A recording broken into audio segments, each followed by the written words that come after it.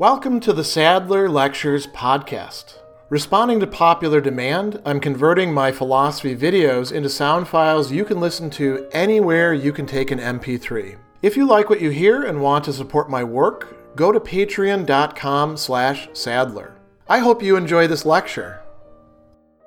It is groundwork for the metaphysics of morals, which is a preparatory work. Immanuel Kant is going to give us three different formulations of the categorical imperative, or at least that's what he says that he's doing. The first two formulations are pretty straightforward. He provides us with a lot of interesting examples, a good bit of discussion of those. There's not a lot of controversy about precisely what the formulations are, although they can be translated in slightly different ways depending on the text you're using. When it comes to the third formulation, it's a little bit looser as to consensus about exactly what Kant is calling the third formulation. A little bit later on in the text, when he talks about the three different modes of presenting what he calls the principle of morality, he does give us a formulation in terms of the kingdom of ends. He says that all maxims ought to, by their own legislation, harmonize with a possible kingdom of ends as with a kingdom of nature. And we'll come back to that notion of the kingdom of ends in a bit. But earlier on in the text, he talks in terms of the third practical principle. That is, the principle for practically reasoning, for practical reason determining what it is that our duty is, and by contrast to that, what our duty is not, what we shouldn't be doing, or where, things are sort of in the middle. And he's contrasting this with the other two, and he talks here about the idea of the will of every rational being as a universally legislative will. And you might say, well, what does that actually mean? First off, we want to reiterate, as with all of the things that we're talking about here in the groundwork, that this is not meant to be something that's an empirical generalization. This is meant to be something that we actually arrive at through practical reasoning, not by having experience of this sort of thing. This is something that we can conceive of, even though perhaps it has never existed. So every rational being, the will of that rational being, for whoever it happens to be, would be a universally legislative will. What does this mean? This is going to have to do with the motives, or if you want to think about it this way, the lack of what we normally think of as motives for the actual willing that's going to take place.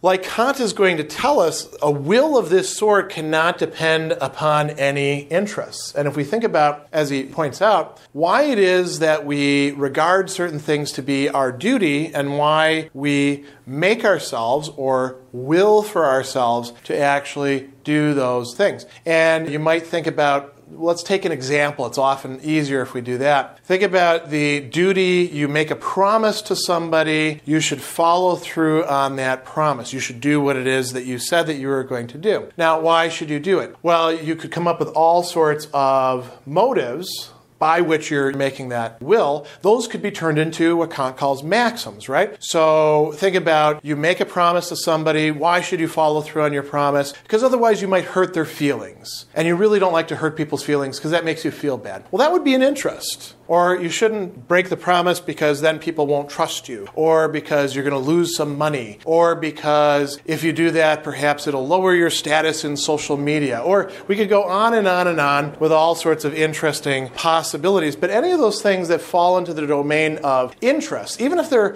large-scale interests, like, well, I should follow through on my promise because my entire country is depending upon me and I don't want to let them down. Unless you can universalize it, right, to turn it into a universally legislative will, taking out any interests, it's not going to be what we're looking for here. Kant calls this the principle of autonomy. That is, nothing else is making you decide other than the sheer fact that it is indeed your duty. You recognize it as so. You recognize that it's rational to fulfill duty, departing from or setting aside any interests that you might have. Of course, this doesn't mean that any existing empirical being won't have a whole bunch of interests going on, but Kant does think that it's possible for us to, in some cases, put those aside and will in a universally legislative way. That would be for everybody. We would say, not only is this the right thing for me to do in these circumstances, this is the right thing for anybody placed in these circumstances to do, regardless of what their background is, regardless of who they're connected to, regardless of whatever interests or motives or inclinations, desires, all these other things that Kant contrasts against pure duty. Now, I mentioned that we would come to talk about a kingdom of ends because Kant does, in fact, frame this in terms of the kingdom of ends. And so many people, in talking about the third formulation of the categorical imperative, are going to focus primarily on that. He talks about this immediately after talking about the principle of autonomy. And he says, in a kingdom, what do we have? We have a union of different rational beings, and that union is carried out by a system of common laws.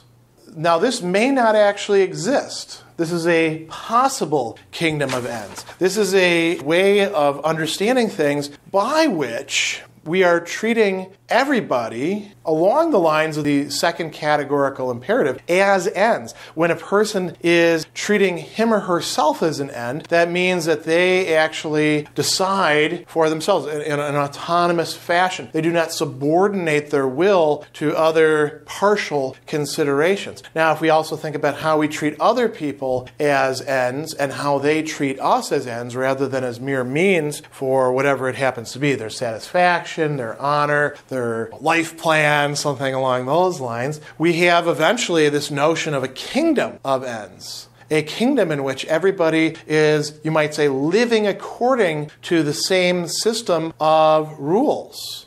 That every single one of them can get behind because, as he says, in a kingdom of ends like this, the rational being gives and is also subject to these universal laws. So every single member of the kingdom of ends both gives these laws because they're a rational being and they see that these laws really make sense. They exclude things that we have to exclude that are, say, logically incoherent, and they also are subject to those laws. They also follow them. So, it could be that in an empirical fashion, there actually is a government who enacts laws and you follow the laws that they have, not because it's the government and you need to follow them so you're not scared and, anything like that, but because you recognize in what they're doing as something like a prefiguration or a symbol or whatever you want to call it of this possibility of an entire kingdom of ends in which everybody is in fact treated as possessing human dignity or the highest degree of value,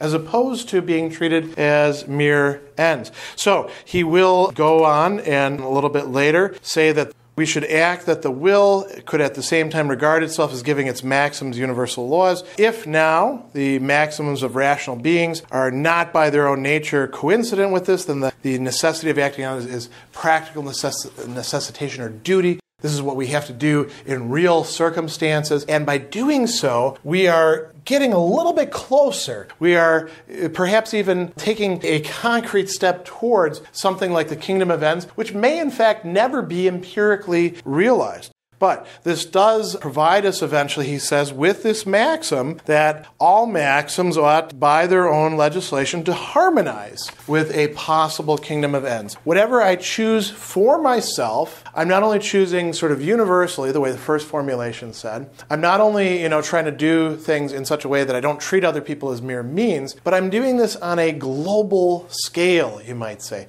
So if we understand it this way, this categorical imperative, the third formulation of it, is really bringing the other two together in a way that makes them, you might say, even more universal than what we've been talking about in relation to the other two. Special thanks to all of my Patreon supporters for making this podcast possible. You can find me on Twitter at Philosopher70, on YouTube at the Gregory B. Sadler channel, and on Facebook on the Gregory B. Sadler page. Once again, to support my work, go to patreon.com/Sadler. Above all, keep studying these great philosophical works.